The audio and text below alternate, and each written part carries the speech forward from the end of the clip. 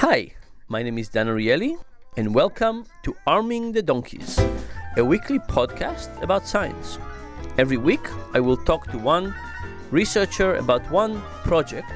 We'll have a chat about what they found and what it means for our lives. Dan's guest on this week's program is Jack Soll, an assistant professor of management at Duke's Fuqua School of Business. Okay, so I'm here having coffee with Jack Soll, and Jack just wrote a paper together with Rick Larrick, claiming that people make mistakes when they think about miles per gallon. Miles per gallon, Jack? What can be more trivial than that? What kind of mistake could people possibly do with miles per gallon? Well, it turns out that miles per gallon is actually a very confusing way to think about fuel efficiency. I'm sorry. What do you mean confusing? What could possibly be confusing about it?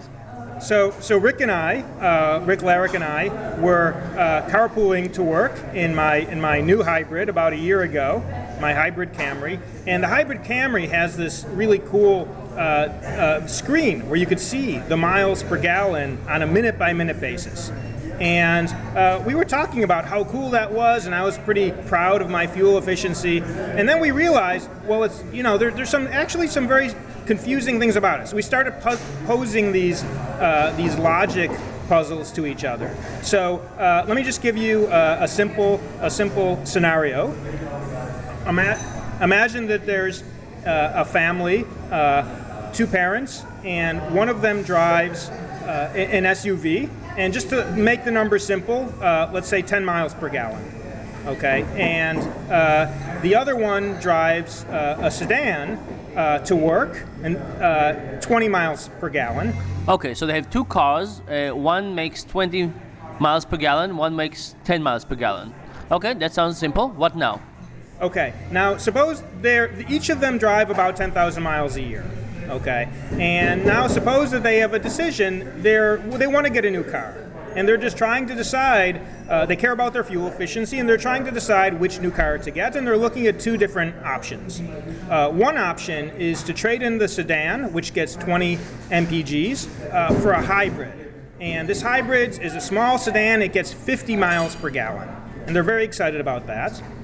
The other option is to trade in the SUV that gets 10 miles per gallon, and they use it a lot for shuttling the kids around, and maybe trade that one in for a station wagon or a minivan that gets 20 miles per gallon. So they can trade in one of their cars. They're either going to trade in the 10 for a 20, or they're going to trade in the 20 mpg sedan for a 50 mpg hybrid. If they trade in the 20 sedan for a 50 hybrid, well, that's 30 extra mpgs, and that looks really attractive, wouldn't you say? Oh, fantastically attractive. I mean, how could you possibly resist that temptation? And on top of that, you get one of these hybrid fancy screens that you have that make you feel really good about driving efficiently. So it has to be the right thing.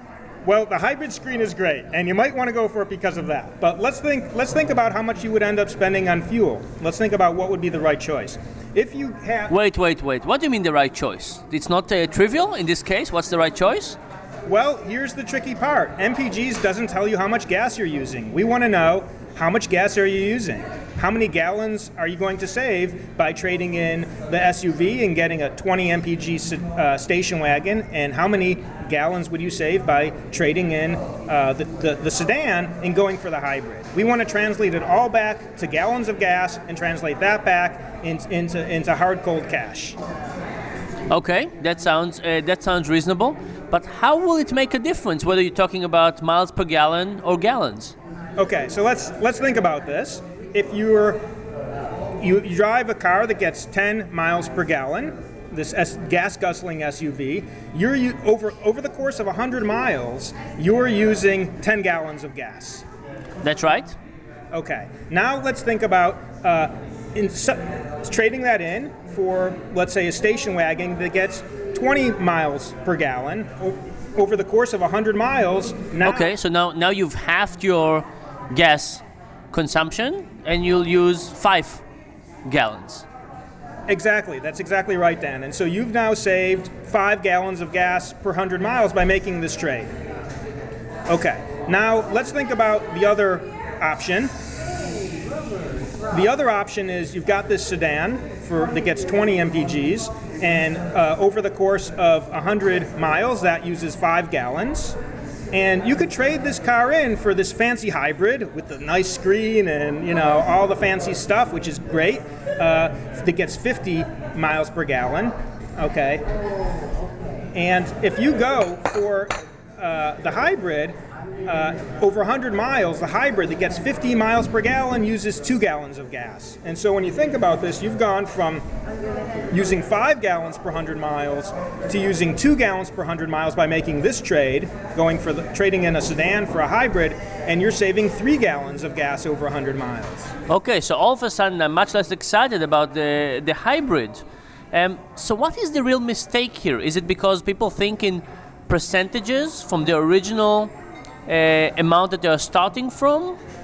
Well, it's really interesting. It turns out not to be percentages either, because going from 20 mpgs to 50 mpgs, that's a much larger percentage increase than going from 10 mpgs to 20. So percentages isn't exactly right. The math involves taking reciprocals, taking differences of reciprocals.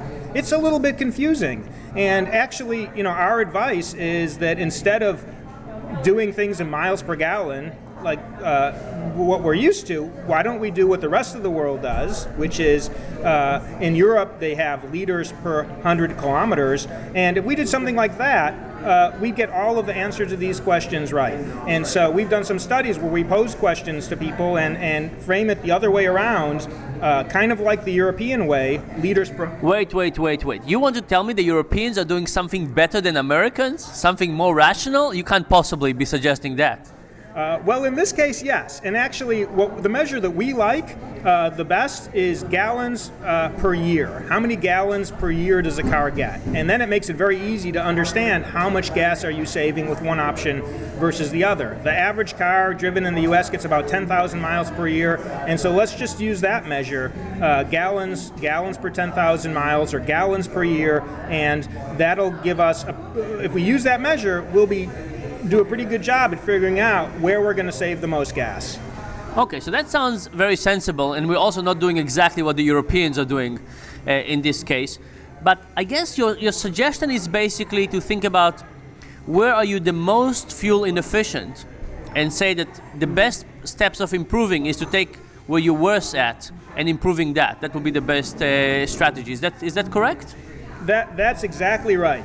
What we want to do is get the most fuel inefficient cars off of the road. And it's really interesting. If you have a car that gets 12 mpgs and you take that off the road and you replace it with one that gets 14 miles per gallon, it seems like, why bother? It's only 2 miles per gallon. But it turns out over the course of 10,000 miles, that small change in MPG amounts to saving 119 gallons of gas, which at today's prices is close to $500. So small changes at the low end can really make a big difference.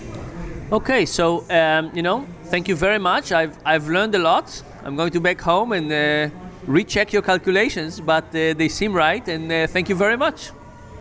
Thanks, Stan. I enjoyed it. This has been Arming the Donkeys, a weekly podcast with Dan Ariely, Professor of Behavioral Economics at Duke University. Learn more at research.duke.edu.